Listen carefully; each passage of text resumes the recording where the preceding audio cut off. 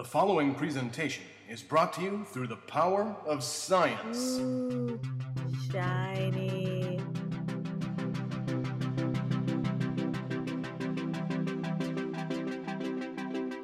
Welcome to Generations Geek, a more or less family-friendly celebration of all that is geeky. I'm science fiction writer Scott Pearson, and along with my daughter, we are two generations of geek. This is episode 41, Midnight Mac, part 2 of my interview with New York Times best-selling author David Mack, writer of much tie-in fiction and the forthcoming original novel Midnight Front.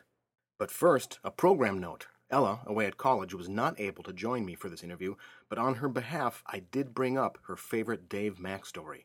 Now, back to the show. Okay, so we're back. We've talked about Star Trek. Let's talk about something very, very serious next. Rush. That is important. That's religion, baby. How many times have you seen Rush live in concert? That's a very good question. I never actually counted the number of actual concerts I went to. What I do know is I have seen at least one show on every tour since Signals in 1982. And I sometimes saw more than one show on a given tour. I've probably been to maybe 20 shows. Nice. Over 15 tours. And that's, so I've been going to see them since I was about 13 years old, back in 82. And I had not been old enough to see them prior to that. And in the years since then, I had come to love many of those earlier albums, and I had heard some of the bootleg recordings from earlier tours. And the one thing that I had always lamented was that there was a bit that they did off of an album in 78 called Hemispheres, the title track to that I'd always wanted to hear live because it's one of my favorite things, and I always thought it would be this triumphant thing to hear live. And although I've never gotten to hear the whole thing performed live, they did at least the opening prelude from it as part of their medley during their final tour, the 40th anniversary tour last year. And to actually be in the audience and to hear even a part of Hemispheres performed live brought tears to my eyes because I had waited my entire life to hear it. And suddenly there it was. So that was that coupled with the fact that I knew it was probably the end of the line for the band, made it a very emotional night for me. And you've gotten to meet the band, haven't you? I've met 2/3 of the band. I've met Geddy, Geddy Lee, the lead vocalist and bass player. Yeah. And I've met Alex Lifeson, the lead guitarist.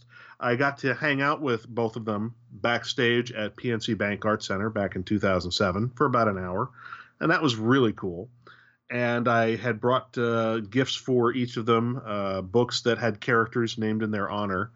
Geddy and Alex both have characters named for them in my Wolverine novel, Road of Bones. In each case, I used their real names.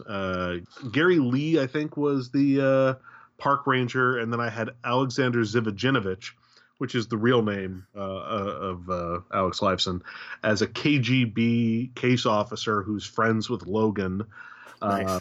So I managed to work them into the book. And then I had one of my Star Trek books, 2 of them actually, A Time to Kill and A Time to Heal, my first 2 paperback works for Star Trek, had a character named Jim Peart, named in honor of Neil Peart. And I had autographed and inscribed those books for Neil. And so I gave them to Geddy to give to Neil, and they took care of it. And about a month or so, I think, after that tour ended, I got a very nice email from Neil. He found it a bit odd to see a character named after him in a book, but he definitely took it as a compliment. I later learned that before he emailed me, to make certain that I was, as he put it, for real, he contacted his friend Kevin J. Anderson, who is a very close friend of his, to check out my bona fides. And fortunately, Kevin, who had met me a couple of years before that, vouched for me. So that was very nice of him. And so I've met Geddy, I've met Alex, I've gotten an email from Neil, and I responded to it. It's not like we have an ongoing pen pal relationship. I sent him one reply saying it was, thank you very much. I hope to meet you, in person one day. Bring you a good bottle of scotch if we do. And never heard back from him. And although I've got this email address, which in theory goes to Neil, I've never been I guess, presumptuous enough to think that I had the right to use it. Yeah. Yep. So I would never bother him out of the blue because I didn't get the sense that he was inviting me to do so. Yeah. So I responded once politely to the email he sent, and then I've just never abused that information. I've only seen Rush one time, and it was on the Signals tour. So my first Rush concert was the same as your first Rush concert. Wow. And you never went again? And I never went again. You fool. I don't go out to things as much as I should because I'm not a fan to the degree that you are by any means, but I am quite fond of them, and I have their first half dozen albums, I believe. Those were a significant part of the soundtrack of my college years, listening to Fly By Night and stuff over and over and over again on LP. I now have them on CD. I think I've bought the entire Rush catalog at this point, or at least good chunks of it, at least 3 times. I remember buying it on vinyl back in the early 80s, everything that was available at the time. Yep. And then as the vinyl collected dust or got scratched or whatever, I rebought almost everything up to that point on cassette. So this would have been through the late 80s. And then compact discs came out, so I then had to rebuy... Yep. I think everything up through Presto had to be rebought. Everything up through Hold Your Fire had to be rebought on CD, and then I just bought CD for everything after that. Yeah, and then you have to buy the remastered version. Not always. The only time I've ever made a specific effort to buy a redone version of a Rush album was Vapor Trails, and that's because Vapor Trails, its original release, was not very well mixed. There were a lot of issues with the levels. The original version that came out was very muddy. They had a new producer they were working with who seemed to just have a real grudge against the concept of any kind of a solo or bridge anywhere in a song. And so the songs all had kind of a sameness to the arrangement, but there was no sense of dynamic range. Like the whole thing had been cranked to 11 and became this wall of sonic mud that you just could not penetrate on the original version. And although you could still tell there was something great in there, it was very hard to get to it through just the generally muddy, overdone, over-amplified sound of the original mix. Yeah. And the weird thing about that is I remember hearing about that at the time, and it's the kind of thing that you would expect to have happen to a new band, not a band so far into their career that is known for a certain sound. There were a lot of complicating factors, and the first thing you got to take into account is that, A, there was pressure from the studio, from the label at that point, to do this sort of thing to record albums, because there was this concept of, if your album is being played on air, if the level is too low, that it's going to seem weak, in comparison to other tracks, and they're not taking into account equalization and yada yada yada. And then the other problem was that you had the this very long, drawn out recording and editing and mixing process on Vapor Trails, to the point where they spent longer on that one album than they had ever spent on any other album they've ever done. And part of the reason for that was that it was them coming back together after a period of about 4 years apart. Because after the Test for Echo album, after the Different Stages tour or whatever, in a span of about 10 months, Neil Peart lost his daughter, and then he lost his wife. His daughter died in a single car accident going back to college for her sophomore year. When she was only 19 years old. That was his only child. And then his wife passed away of cancer about 10 months later. And so in a span of 10 months, he lost his whole family. And he goes on this 55,000-mile motorcycle journey, up to Yellowknife, the Arctic Circle, Alaska, back down the Pacific coast, Vancouver Island, down the PCH, into Central and South America and whatever. It's like he became a pilgrim, trying to figure out his life. And, he just sort of dropped off the map for about 4 years. And during that period of time, Geddy and Alex recorded some solo albums. Alex started working on doing TV soundtrack work and film soundtrack work. Geddy started pursuing other interests, started collecting wine, started getting even deeper into baseball memorabilia collecting, and a variety of other things. And then it was a situation where, only after the passage of many years and the sort of healing journey that Neil had to go on, that they started to come back together again around 2001 or so. And they weren't even sure that they were going to record again. Like when they tell the story in one of their tour books, when they first got together, after all this time apart, they rented out this studio, I guess, where they had liked to work before. And they basically, paid for the studio. They paid the salaries of all the technicians, the engineers, the support personnel, whatever, but they sent them all home for a month. And for a month, basically, these three guys would escape the entire world and go to this studio where, all the staff has been dismissed with pay. And they basically didn't record anything. They weren't working on music. They basically spent a month talking. Think about that. Yeah. Three old friends, three guys who've known each other most of their lives, who've been through all the highs and all the lows. And you've got this one friend in the group who has endured this unimaginable tragedy. And they spend a month, 14-hour days, day in, day out for a month. And all they do is talk. And then they weren't even sure, well, do we want to record? Do we want to tour? Do we even still think we can do this? And they just, sort of slowly eased their way back into it. And they kept going to the studio and they said, look, we have no agenda. If an album comes out of it, great. If not, who cares? Yeah. And they just, would start experimenting and noodling and laying down tracks.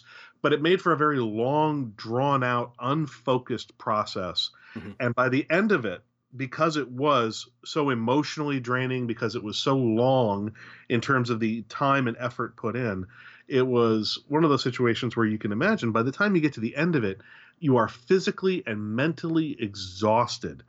And so when people say, in that context, when you realize that it was in that context that this pressure from the label and maybe other factors that, came into the decision-making process about the mix, that's how you get the original Vapor Trails, which is a brilliant album, but badly put together from a technical standpoint. From, if you look at everything from like waveform analysis of the original album, it's a mess.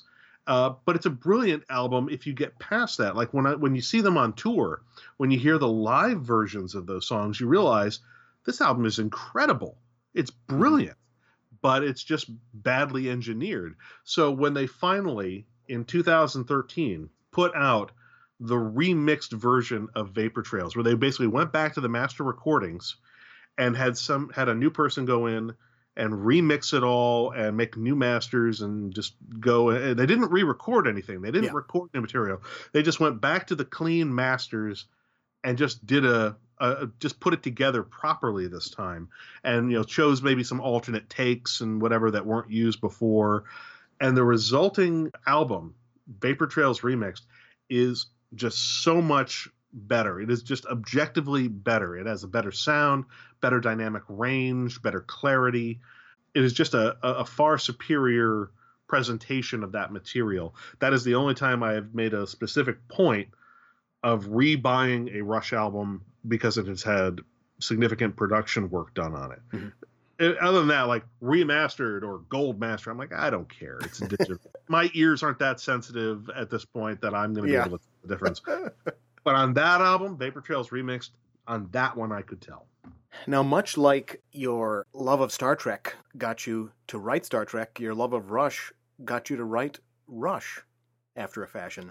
After a fashion, yes. A couple of years ago, Kevin J. Anderson, who you will remember I mentioned earlier is a good friend of Neil Peart, had the idea with a friend of his, John McFetridge, to put together an anthology of short stories, either based directly upon or inspired by the music of Rush.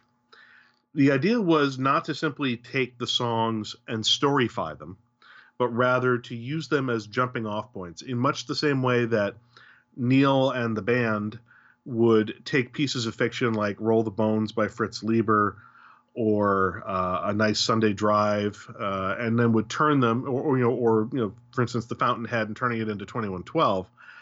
Basically, the idea was, just as the band was inspired by fiction to create some of their most iconic songs, many science fiction, fantasy, and other authors have cited Rush as major creative influences over the years.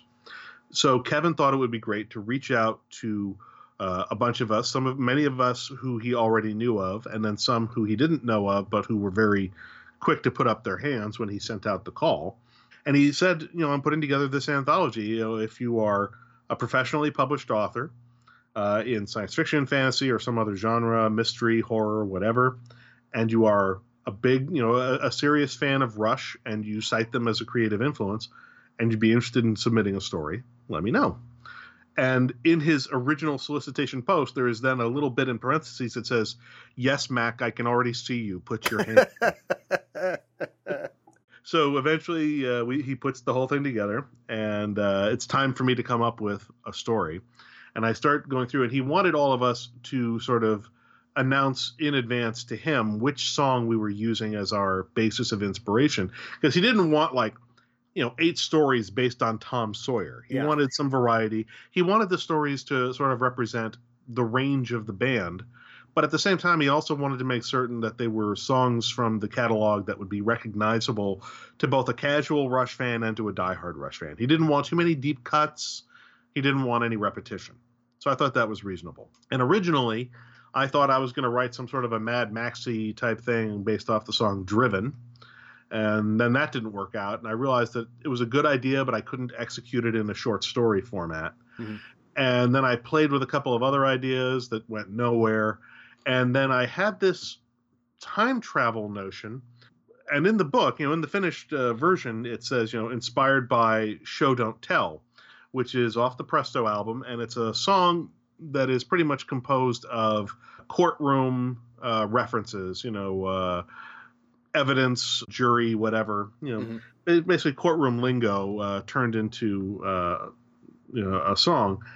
And I had this notion of a story about time travel, but in the form of a courtroom drama.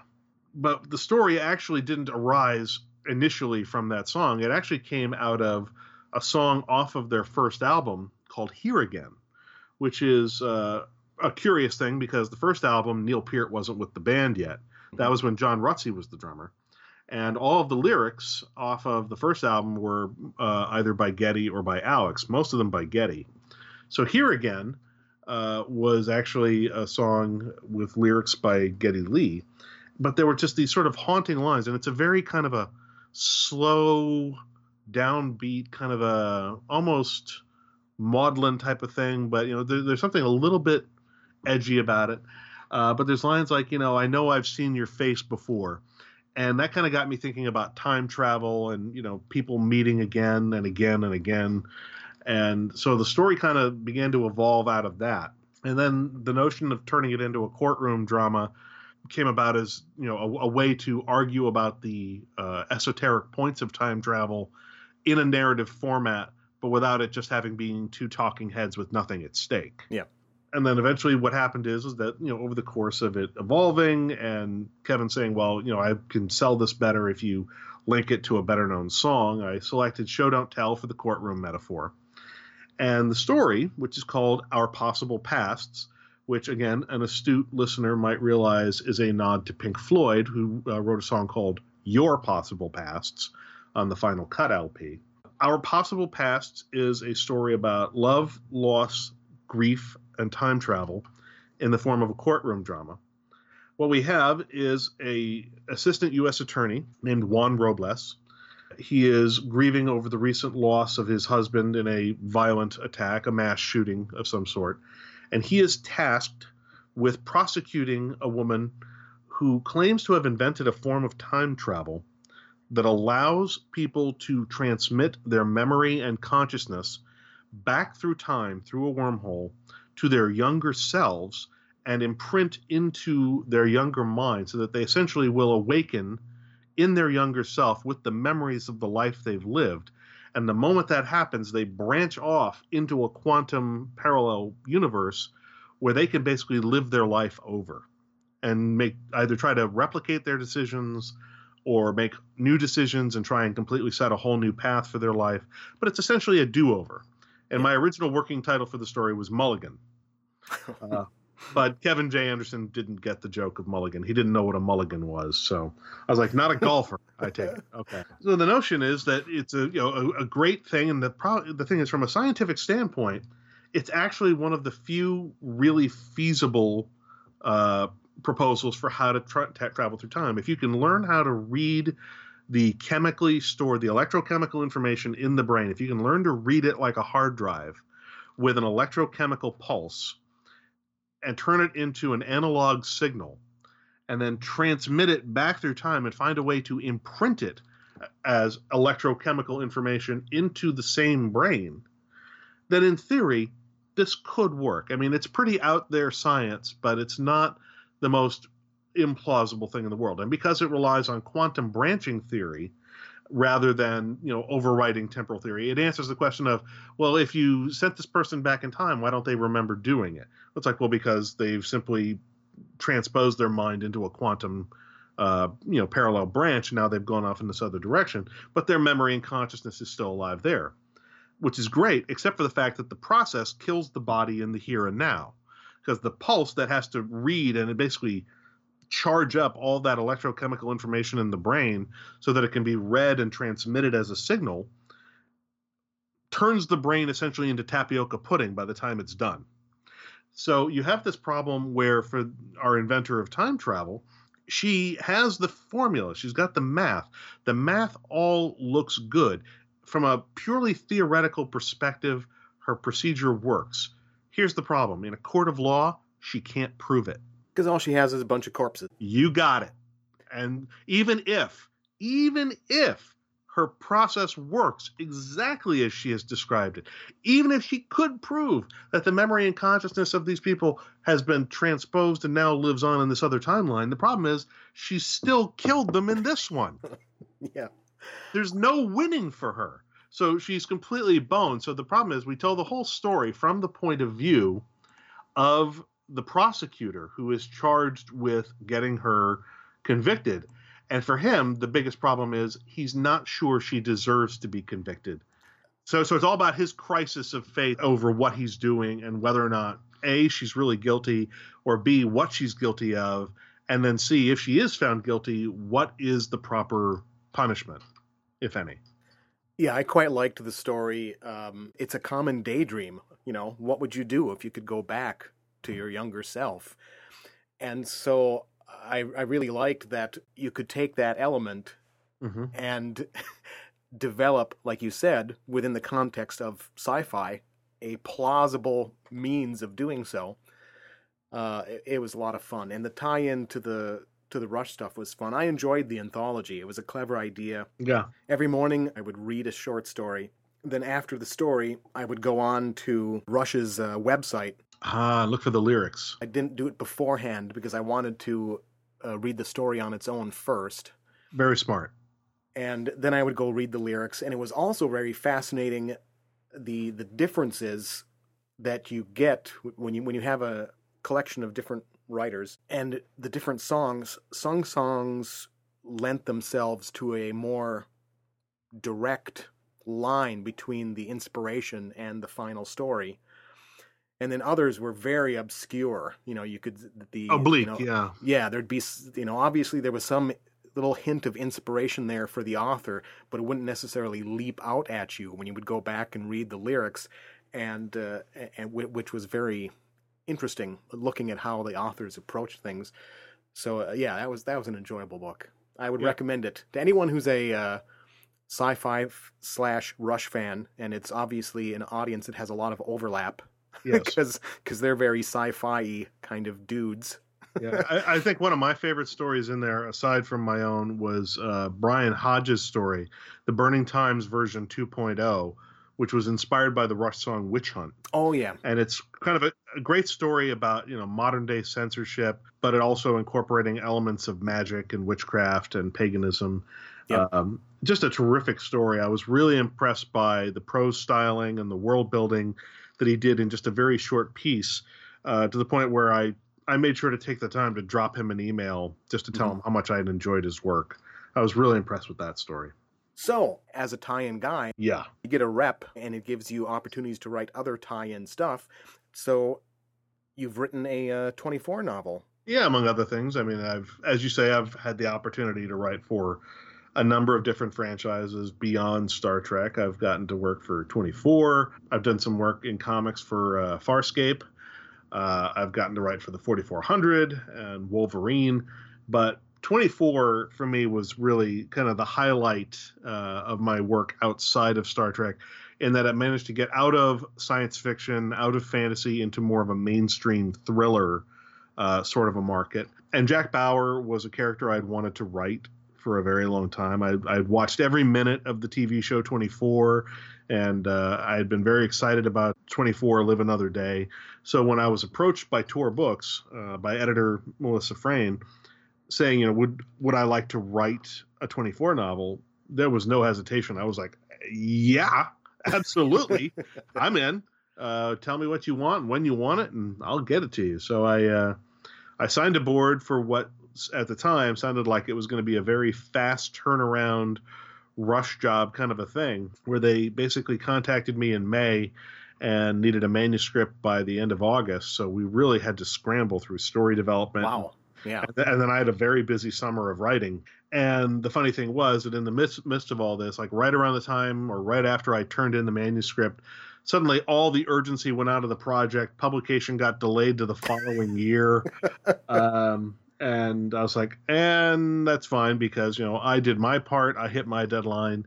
I got paid. So I said, okay, well, the book comes out when it comes out. And it came out last fall, last September of 2015. Not only was I very happy with it in that I got to write a classic Jack Bauer on his own versus the bad guys type of story, it was actually the first time one of my books has won a Scribe Award from the International Association of Media Tie-in Writers.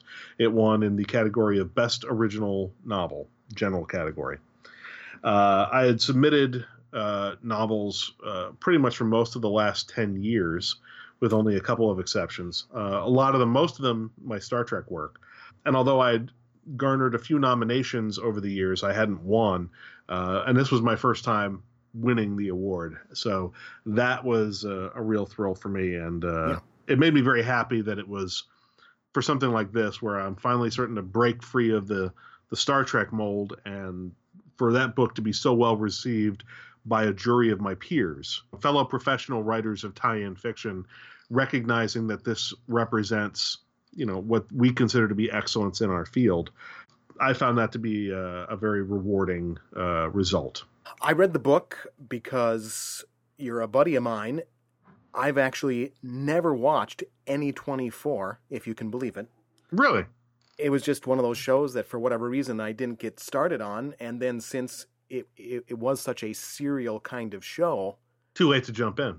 Then it's just like, well, now there's just no, and so it's kind of faded into the background, and I don't know if I would ever go back and view it up, but I had a lot of fun reading it, and it was just a good action adventure thriller espionage kind of book. So. I mean, that's exactly what 24 is. And that would be why I would recommend to anybody who's a fan of that genre, and especially anyone who aspires to write in that genre, whether on screen or in print, watch 24, get it either. I don't know if it's on Amazon Prime or Netflix or whatever, or if you have to rent the discs, but it's worth watching all the way through from season 1 through the end, because if nothing else, it is a master class in how to structure story with consistent pacing, to structure cliffhanger endings to each act of a teleplay, as well as to the end of each hour of a teleplay.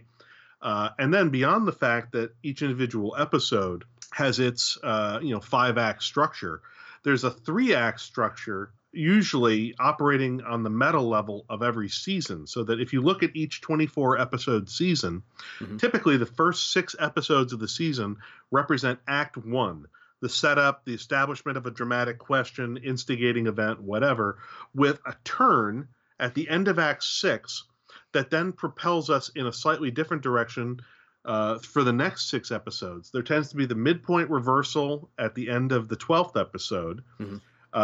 which basically complicates and then reverses the direction of, in some respect, of the middle plot. And then the major dramatic question of the middle of the season tends to be resolved by the end of episode 18, at which point we then have an all is lost moment that propels us into a new, even more dire crisis for the final 6 episodes with a sense of rising action. So what we see is a classic 3-act structure where you've got 6 at the front, 6 at the back, 12 in the middle. And that's perfect 3-act balance. Yeah. So you've got your setup, you've got your turn, you've got your midpoint reversal, you've got your all is lost moment, and then you've got your climax. So each season in and of itself is also a perfect example of 3-act structure. And then they managed to carry this over the length of the series. So it's really a remarkable masterclass in story structure, in tension, in pacing, action choreography, in just constantly keeping characters up in the air, having characters shifting loyalties on a moment's notice. It does make you wonder, though, why even after 8 years, CTU could not get better at doing background checks. But,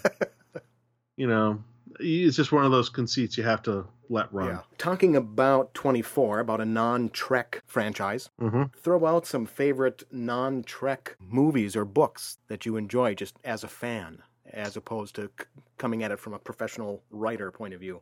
Well, if we're talking about books, some of my favorite book series that have been running for a while, Repairman Jack books by F. Paul Wilson. They're great urban fantasy with, you've got sort of a supernatural element, but also just kind of a nice gritty urban crime element. It's just a very cool series. I've read about, I think, the first 7 books or so, and I have a bunch more I need to read if I can just carve out a bit more time.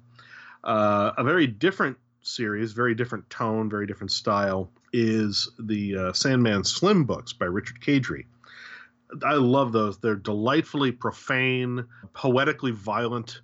They're just absolutely, a wonderful reading experience. They're pure adrenaline fun, but with, angels and demons and monsters and bloodshed and black magic and Los Angeles and rich assholes and just it's just great. It's just a wonderful series. So I love those 2 book series.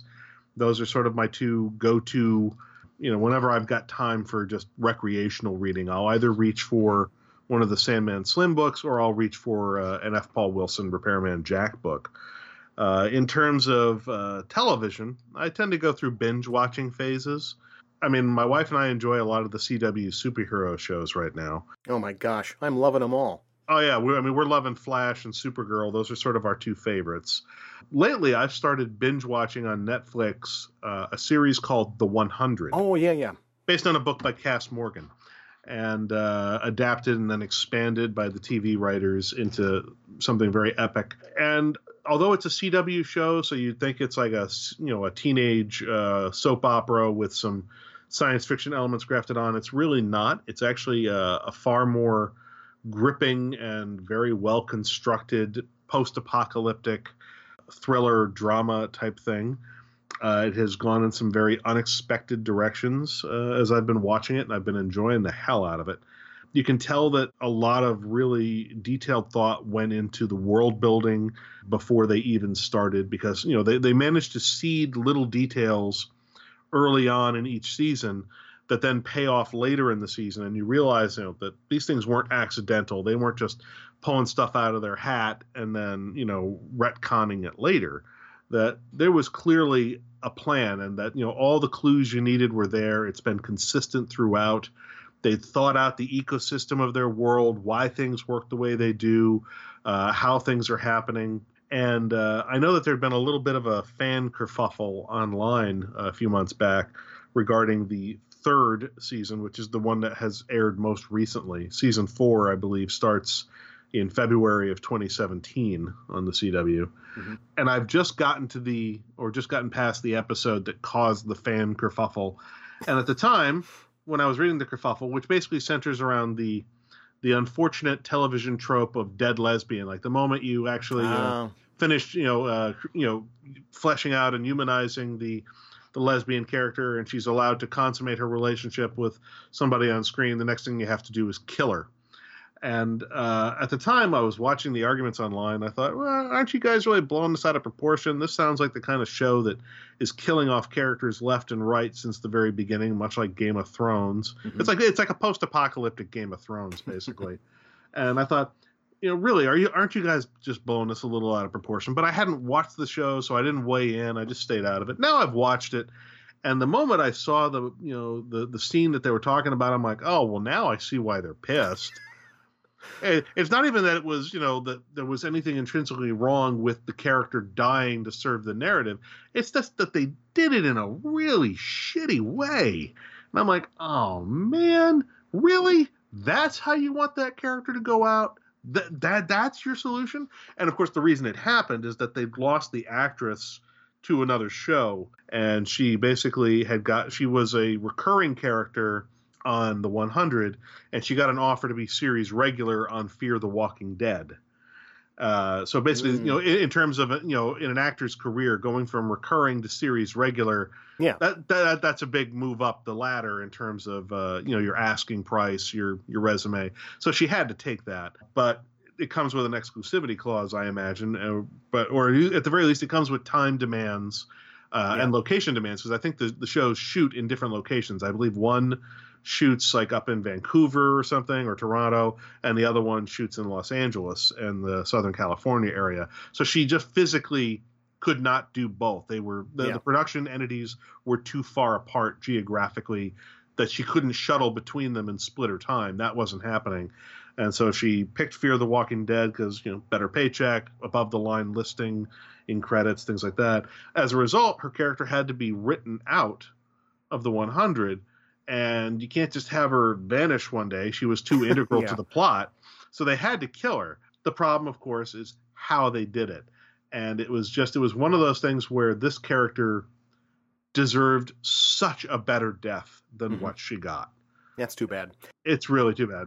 That's a series that I've occasionally thought of going back to. I can't remember if I watched the entire first season, but I watched at least the first several episodes, and I was enjoying it, but for whatever reasons, I got distracted by something and got behind. And again, it's a story with some pretty strong serial elements, and so then I just never got back to it. Yeah, very serialized. So it's gone on the long, long list of the possible binge watching sometime far, far down the road.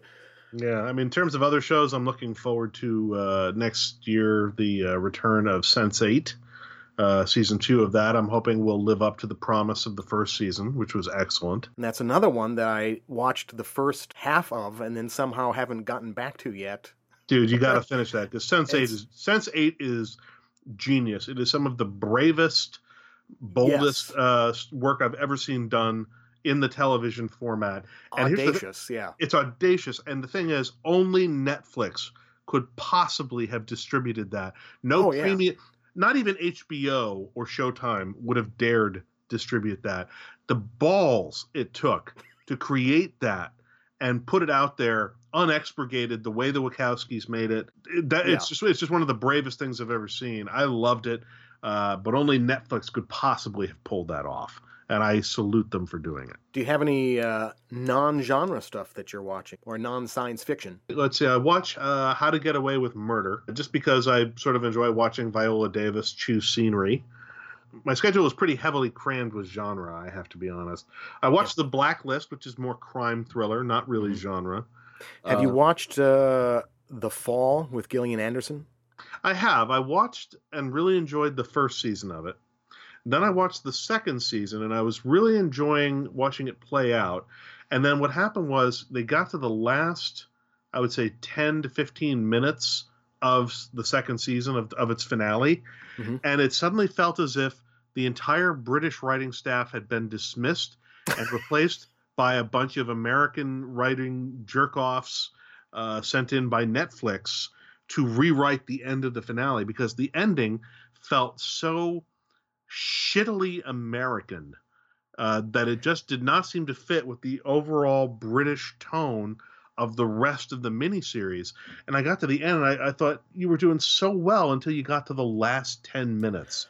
And then it just went up its own ass. And I've had no interest in coming back. Like I'm looking at like the episode descriptions for season 3, which just arrived on Netflix, and I'm like, I don't care. I don't really see how this could go forward. I would have much rather seen her work a new case than go back into the emotional mud of this clearly exhausted storyline. I get where you're coming from on the ending of season 2, but I would say you might want to try to give season 3 a chance because Really?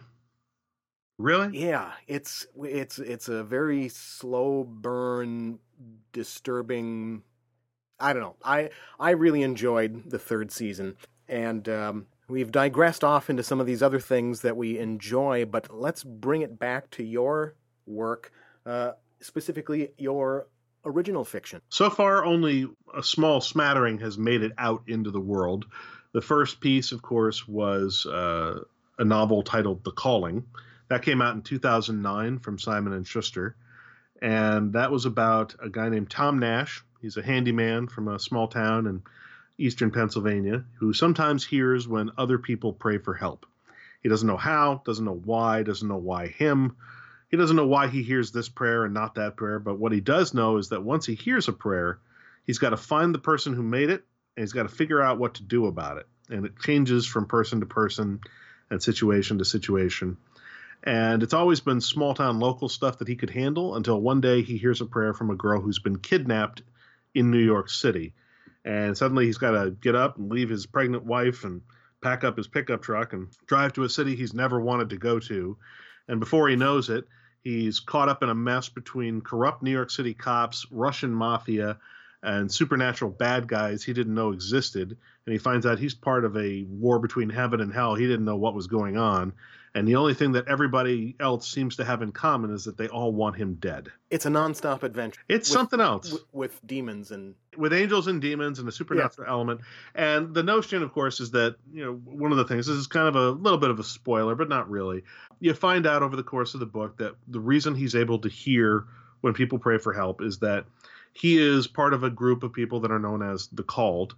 And what that means is, from birth, they are spiritually bonded with angels. Their soul is basically fused with the essence of an angel, and this bond lasts for life. It is something that the angel had to basically enter into by the will of the divine. So it's, just sort of one of these things. It's not like it's forced. The divine says, and you're connected to that one. And being so connected grants certain powers and certain abilities, but it also comes with certain responsibilities, certain obligations. On the other side of it, there are the scorned, which are people who are born with their spirits fused to the essence of demons. And these bring different powers of a more violent nature, typically. And as a result, these two groups, which operate behind the scenes of our everyday world, are in constant struggle. They have mysterious, shadowy agendas. And we find out that our main character is a guy who did not know that he was part of all this, because unlike most of the Called and most of the Scorned, he was kept hidden and isolated from all of this for most of his life until he's about 33. And then he's suddenly thrown into it head first.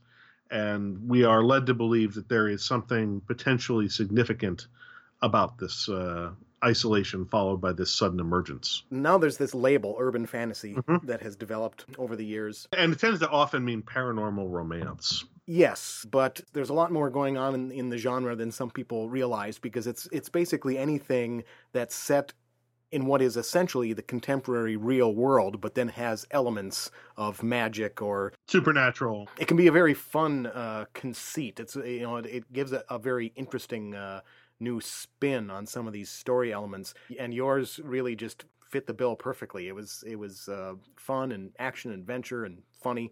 Right. I mean, what I wanted to do was sort of an urban fantasy in the spirit of, say, the Dresden Files, or, it's a good thing that I wrote my book before I discovered Repairman Jack or Sandman Slim, because I realized only after I had read the work of F. Paul Wilson and Richard Kadrey that they had actually done what I, in the back of my head, wished I had done. I'm glad I didn't read theirs before I wrote The Calling, or I would have probably wound up aping one of them much more closely than I really should have. Or maybe not writing it, because he would have just said, "Oh, it's done. It's done. I give up. I'm gonna go and wear a hair shirt and throw myself in the Hudson," which I may yet do anyway. But yeah, so I was basically shooting for this notion of urban fantasy without romance, because I've got this main character who is married. He's got a kid on the way, so he's about to become a family man, and he sort of embarked on this domestic path in life because he didn't know that he was about to become part of this long-standing supernatural war between heaven and hell. And if he had, he might have made different choices. And this is one of the things that his co-star, his partner in crime in the story, who he meets along the way, tells him, you really should let your significant other go solo for her own protection. But of course, he's too far along. He's not going to leave his wife and abandon his child. That's not who he is. So there's that sort of a theme where you've always got these loners who seem to have nothing left to lose, and it makes them very convenient as expendable characters.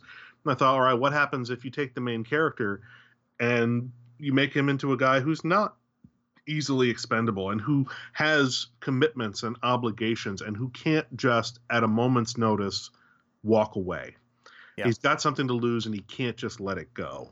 So I decided to sort of approach the story of The Calling from what I thought at the time were non-conventional directions in urban fantasy, or at least less common directions. So you mentioned that you hadn't yet read a couple of these other urban fantasy series. What drew you into the urban fantasy genre from science fiction? Because it leads us into your upcoming epic Dark Arts trilogy. I would say that for me, the attraction of urban fantasy, and part of the reason I wrote The Calling back in 2008, 2009, was that I wanted to start moving away from tie-ins. I wanted to start moving away from science fiction, which at that point represented the bulk of my curriculum vitae, and now represents an even larger percentage of it. And part of what attracted me to it was the fact that it felt like it was a more happening genre. It was more likely to attract film and television adaptation. Mm-hmm. It was also appealing to me because it didn't have the burden of technobabble. It was, it was a thing where, there's magic, pseudo-babble of all kinds. I mean, you've got your, fantasy conceits, but it was a situation where, rather than working in the rather complicated arena of Star Trek fictional technology and its many decades of accumulated fictional rules, I had the opportunity to start with a clean slate, establish my own narrative rules regarding angels, demons, how they interact with people, how they interact with the world, with each other, what are their limitations, what is the cosmology behind this world. I got to sort of figure that all out for myself. And then once I had those rules, I realized I was playing in my own sandbox, my own toys, my own rules, and it made it a lot easier to keep track of things and tell a story that I thought was more directly human, more directly relatable than I think some of the Star Trek stuff would be. It was also because it was a standalone work. It was the kind of thing that you can just hand it to somebody and they don't need to have read 8 other books to know what the hell's going on in this one. It's like, no, It's a standalone. The book starts and it finishes. And although I meant it to be the beginning of a series, it only ever sold itself as a standalone. At the time, Simon & Schuster was wary of offering a multi-book deal. So Marco Palmieri at the time was the editor at Simon & Schuster who acquired it. He acquired the single book. Sadly, he got laid off right after the book was done with copy editing because of the global economic meltdown in the fall of 2008. He and about a third of the staff of Simon & Schuster, along with many other publishing houses, all found themselves out of work because of that economic implosion. And then by the time the book came out in July of 2009, the recession, of course, had only worsened, and Borders Books went out of business right before my book was published. And with the closing of Borders Books and all of its retail locations, 15% of the book's pre-sales vanished because, Pre-sales happen with the sale to the retailers who then try to resell the book. So we lost 15% of our resales right off the top, took a massive economic hit, had just a boatload of returns that we weren't expecting. And part of the problem, too, anyone who works in publishing has probably been through this or knows this, but maybe your listeners don't. When you sell a book like this and your acquiring editor is let go or departs the company for whatever reason, in this case, not for any professional reason, but just for economic reasons, what happens is your book is then described as having been orphaned, because the editor serves as the champion for the book during sales meetings. Part of the editor's job is not just to help the writer refine the content of the book itself, but to work with the publisher, the sales force, the marketing team, the art department, and then eventually, through them with retailers to get the book better placement, to get it better advertising, to get the sales force excited about it, get them behind it, and get them to sell it more effectively. When the book is orphaned and loses its editorial champion, responsibility for the book tends to wind up on the desk of someone else who inherits a stack of work from the lost editor. And sometimes when you lose multiple people at once, as happened in 2008, tons of work gets reassigned. The remaining people all get buried in other people's work. So now they have all the books they've acquired in which they're trying to champion through the system. And now they've acquired these stacks of other projects that they also have to shepherd through the system. But now you have to think like the person who has acquired a bunch of someone else's work. The stuff you've acquired has your name on it. And if it fails, it's your ass. So you've got to make sure that stuff goes well to protect yourself professionally. The stuff that you've inherited from other people, you just have to do the bare minimum to get it off your desk. Because if it sinks, it doesn't have your name on it.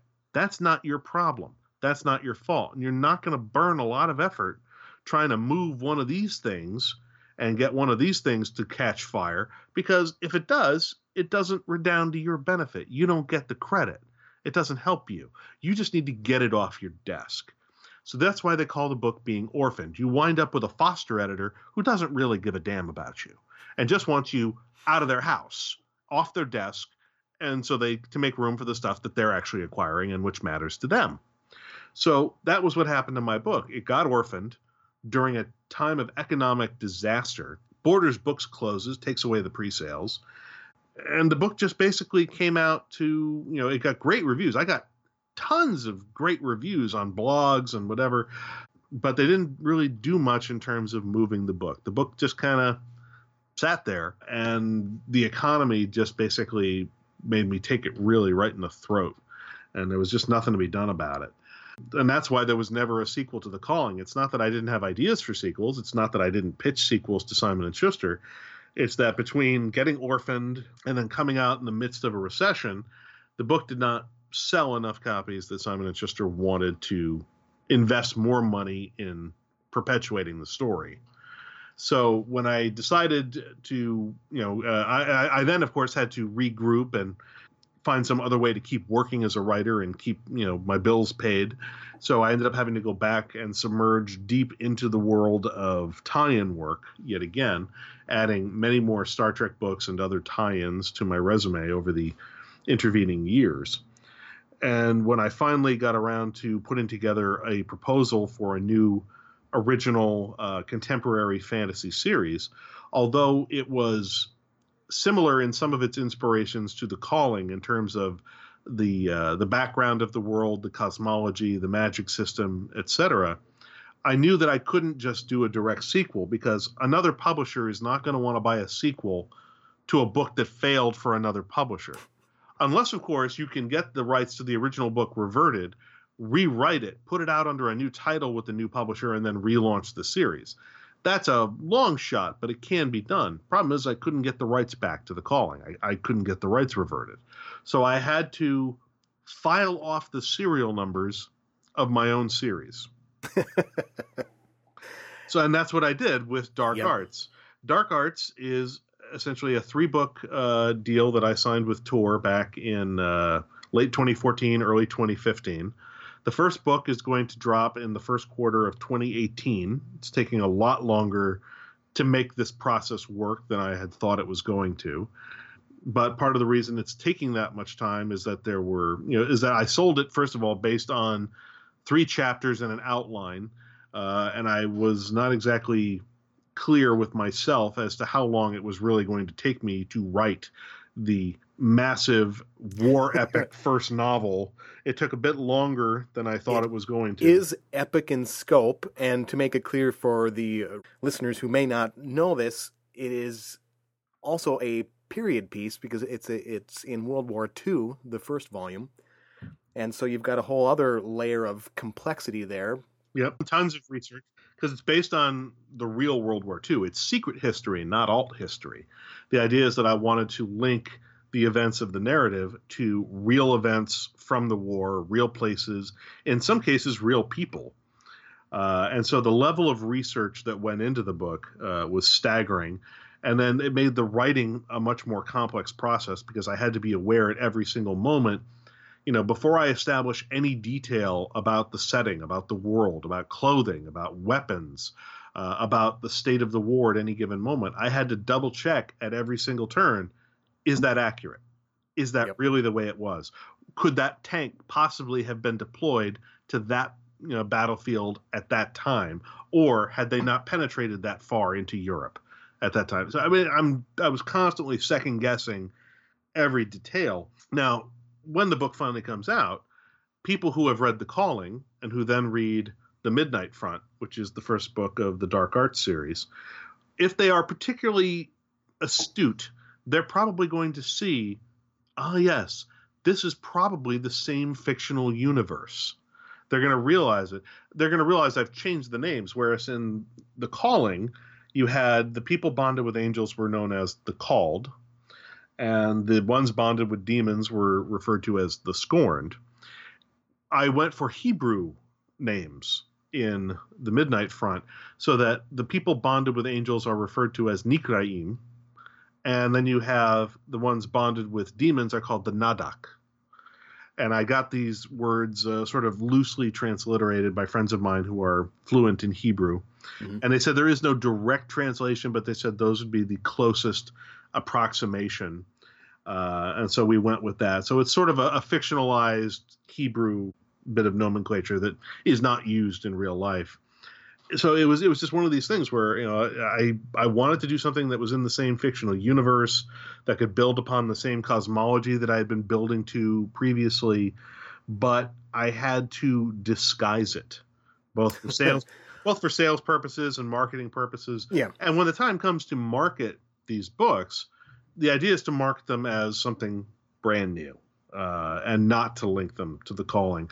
That's something that will be, I will leave to people who are able to peruse podcasts like this one, or who are just, big enough fans that they've read my previous work, and even over, a gap of 9 years will be able to make that connection and go, I see what you did there. Although in the Dark Arts, we get a more detailed and complex layering of what's going on with these angels and demons and such. We do, because I had to bring in a whole new system of magic. Yeah. Which was essentially taking Renaissance-era black magic in the style of grimoires like the Claviculus Alamonis, the Lesser Key of Solomon, the Lemageten, A. Waite's ceremonial magic, stuff like that, operating on the premise that it works exactly the way it says it does in the old 15th century grimoires. Mm-hmm. And then adding on the one sort of twist that I added that's not in any of the books, to make it more cinematic, more visual, and more action oriented. And getting it out of this rather antiseptic Renaissance mode that treated black magic like a branch of science. To make it more cinematic, I added this principle called yoking, which is a notion where the magician takes the demon that it has summoned, that he or she has summoned, and through force of will and magic ritual, bonds that demon to his or her flesh, basically, taking them into the body and holding them hostage, yoking them, putting them into bondage, as it were. And for as long as the magician remains mentally and physically strong enough to hold the demon in thrall, the magician is then able to wield the demon's signature magical power as if it is his or her own. And the problem is, the more demons you try to yoke in this manner and force into your service, the greater the pain you have to endure, the more miserable the experience becomes. Even holding a single one is awful. I mean, you end up with nightmares and digestive problems and OCD. The demon will basically take control of your hands when you're not paying attention and make you start tearing out your eyebrows, your hair, your beard whiskers. It'll make you cut yourself when you're not paying attention. And of course, to suppress the pain and the psychological torment and the nightmares and the constant battle within, magicians who do this sort of magic usually wind up reverting to heavy use of alcohol, heroin, cigarettes, or anything else, anything to distract and dull the pain. So you wind up with magicians who, over the course of many years, get strung out. They become dope addicts, drunkards, and then even once the demons are gone, the bad habits remain. So it's not an easy way to go through life. I mean, if you just want to do black magic out of the book and call up the demon, send it abroad to do its magic, it comes back, and then you send it away, that's one thing. That's physically taxing to a degree, but not in the way that yoking is. If you actually want to carry magic around and be able to throw fire from your hand or throw lightning from your hand or walk through walls and pull off crazy stunts like that, for that you have to yoke demons, and that hurts like hell. Pardon the pun. It's a great magical system, a very compelling and dramatic twist. Well, I mean, I had great help on it. It was Aaron Rosenberg, who has a lot of experience in role-playing game design, as well as being a very prolific and fantastic writer of speculative prose of all kinds. He actually suggested the yoking concept to me over lunch one day as I was discussing the book with him. And I was talking about how I was concerned about the rather static nature of my magic system and trying to figure out how to balance a more cinematic style with the historical referent that I wanted to link it to. And it was Aaron who suggested the term yoking and the basic principle behind the mechanics. I then took that and developed it, but I would probably... I mean, maybe I would have come up with it eventually, but I think it would have taken me a lot longer had Aaron not planted the idea in my head and steered me down the right path. And although it's going to be a long time before that first book comes out, God, yes, fans should know that they can get a taste by picking up the anthology Apollo's Daughters. Right, which has a novelette called Hell Rode With Her. And it features the book's female main character, Anya Karenova. And she's a young Russian woman, and she's part of this group called the Midnight Front, which is a secret magical warfare program run by the Allies. And by the time of the novelette, Hell Rode With Her, she has gone off on her own. She has spent some time fighting with the Red Army in Stalingrad, Kursk, and Kharkov. And the premise of Hell Rode With Her is that she has deserted from the Red Army in the midst of the war in February of 1944. And she has tried to go home to the village where she grew up and from which she was ostracized after the death of her younger brother, who was in her care at the time. And she tries to, go back to see her mother, who will not see her. And she finds herself ambushed there by a group that she did not know was in existence, a group called Red Star, which is the Soviet version of the Midnight Front. They're basically, a group of, Soviets who are taking up black magic with an eye toward pulling off a coup and maybe, ousting Stalin and seizing control.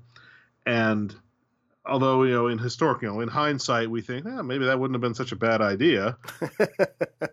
At the time, Anya Karenova, as she has to explain to these guys within the context of the story, because they're trying to get her to divulge her secrets because they know who she is, she says, "I am many things, but I am first and foremost a patriot."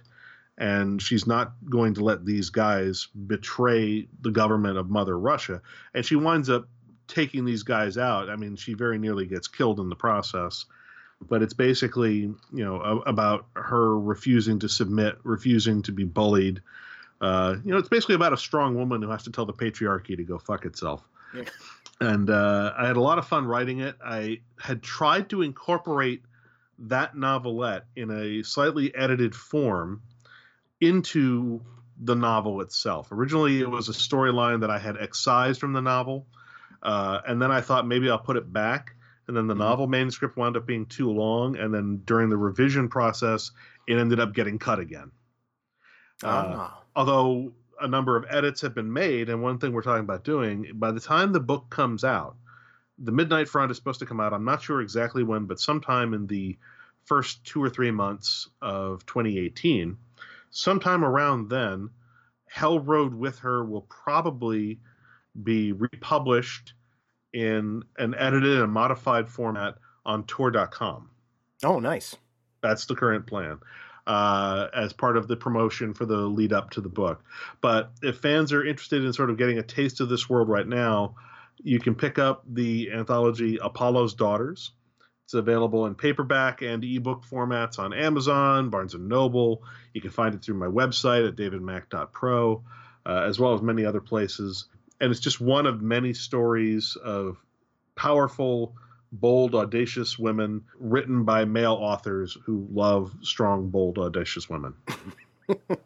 And it was part of a Kickstarter program as a companion volume to Athena's Daughters, which was the sort of parent volume that got the whole thing rolling. And that was stories of powerful, strong women characters written by strong women authors. And there were a number of male authors who wanted to show support for this idea. And so we signed on as a stretch goal to do Apollo's Daughters, where, it was basically guys sort of expressing the same idea. Yeah. And I was very happy to have been part of that project and to have gotten the chance to bring this story to life. We've had a far-ranging discussion here across the landscape of your work. Is there anything that I've forgotten that you wanted to mention? I just want to say a little bit more about the Dark Arts series in general, which is just that the whole series is supposed to transpire over a period of many years of the 20th century. The idea is to look at 20th century geopolitics from this secret history angle of a small group of magicians who survive through the ages thanks to magical longevity. So the first book is a war epic that takes place during World War II, and it spans September 1939 to September 1945. The second book, The Iron Codex, is I'm planning to set that in 1953, and it's going to deal with everything from McCarthyism to the end of the Korean War, the early struggles of the nascent Israeli state, hunting Nazis in South America, and a whole host of other issues. And then the third book is Shadow Commission, and that's supposed to be set in 1963, just after the assassination of John F. Kennedy. And it's going to sort of bring into focus the overarching plot of the series as a whole, which is to examine how the West went from fighting fascism in the 40s to becoming the cradle that would eventually rekindle fascism going forward into the 21st century. And that was, how the premise for the series as a whole. My hope is that if the first three books, if The Midnight Front, The Iron Codex, and Shadow Commission do well enough that Tor is willing to extend the series. The other fun thing about the series is that each book is not just a replay of the last one, but a complete shift. The first book is a war epic. The second one is supposed to be a spy thriller. The third one is a conspiracy piece. Yep. The fourth book, if I was able to go forward into, say, the late 60s or the early 70s, would be sort of a gritty urban crime epic. Mm-hmm. And then a book set in the 80s would basically be a rise of corporatism, corporation versus corporation, corporate warfare, almost cyberpunk, nascent cyberpunk type idea.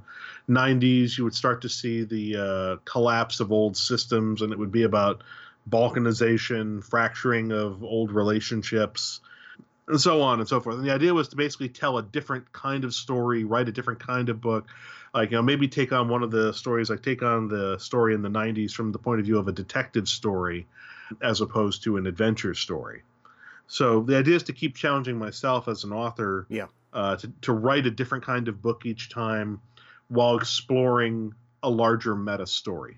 I sure hope your super plan comes to fruition. So do I. And I hope HBO comes along and buys the rights and pays me oodles and skaboodles of money. Because I've read the first one in manuscript and really enjoyed it. And so I'm looking forward to seeing what happens. And, it's going to be such a long wait. Yeah. Believe me, from my standpoint, it is excruciating. But as soon as I finish my current Titan novel, and then I have to do my Discovery novel by the end of March, and then as soon as that's done, I immediately go to work on the Iron Codex in April. Well, it has been so much fun having you on the show. Been a blast being here. I wish that Ella could have been here. Oh, you know what? I have to bring up one thing in honor of Ella's absence, because she probably would have brought this up if she was here.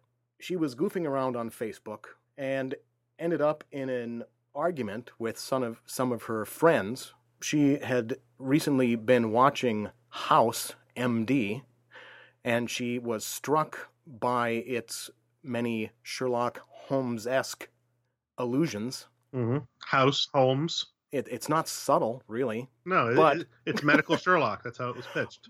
But for some reason, one of her friends was discounting that it was related to Sherlock Holmes, and then you popped into the discussion,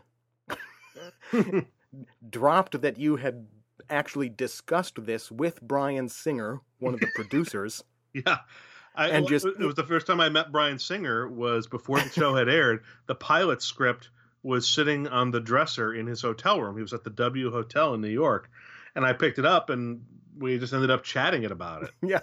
Among many other things. But yeah, and I remember that was the whole premise of it, was to take Sherlock Holmes, make it into a medical mystery drama. And there's all sorts of little details, like the addresses. Like I think there's some address that's marked as 221B something, like his office or something. And it's clearly an allusion to Sherlock Holmes. Yep. So I pop into this Facebook discussion. I drop a bunch of knowledge and high-powered names, and it just comes in, boom, mic drop, discussion over. And Ella just loved it. Just thought that was the coolest thing, that suddenly, a friend pops in and, well, I was talking to Bryan Singer and boom!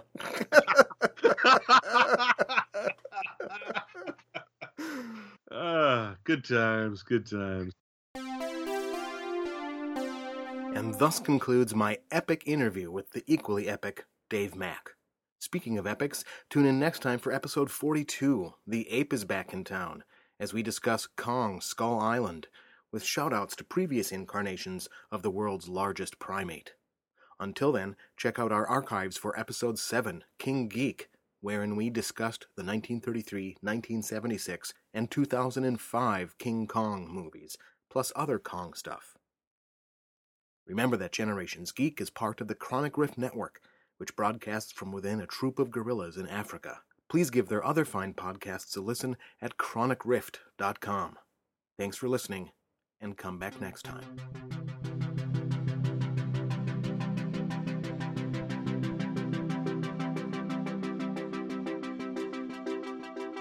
No geeks were harmed in the making of this podcast. Ooh, shiny.